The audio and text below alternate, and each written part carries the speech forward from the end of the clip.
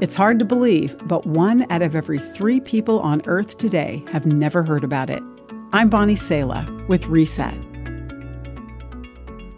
We're talking about the story of Jesus, the Son of God who laid down his royal status to take on human frailty and death.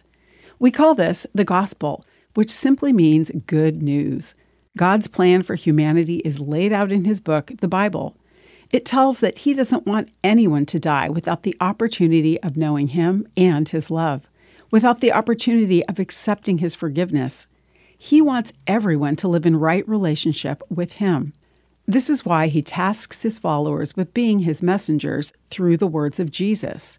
Right before he went back to heaven, Jesus said, "Go into all the world and preach the gospel to all creation."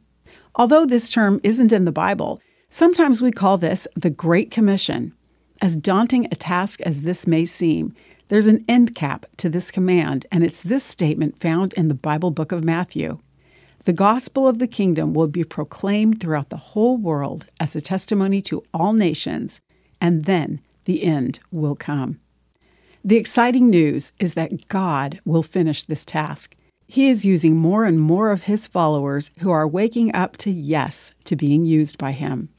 They're humbly moving past their own egos, past the logos of their churches and mission organizations, to say yes, not to growing their own enterprises, but to growing God's kingdom through partnership together. You too are needed. Don't sit on the sidelines in this exciting movement a minute longer. I'm Bonnie Sala with Reset. To hear this again, read or share this, or to find more resources like this, visit guidelines.org.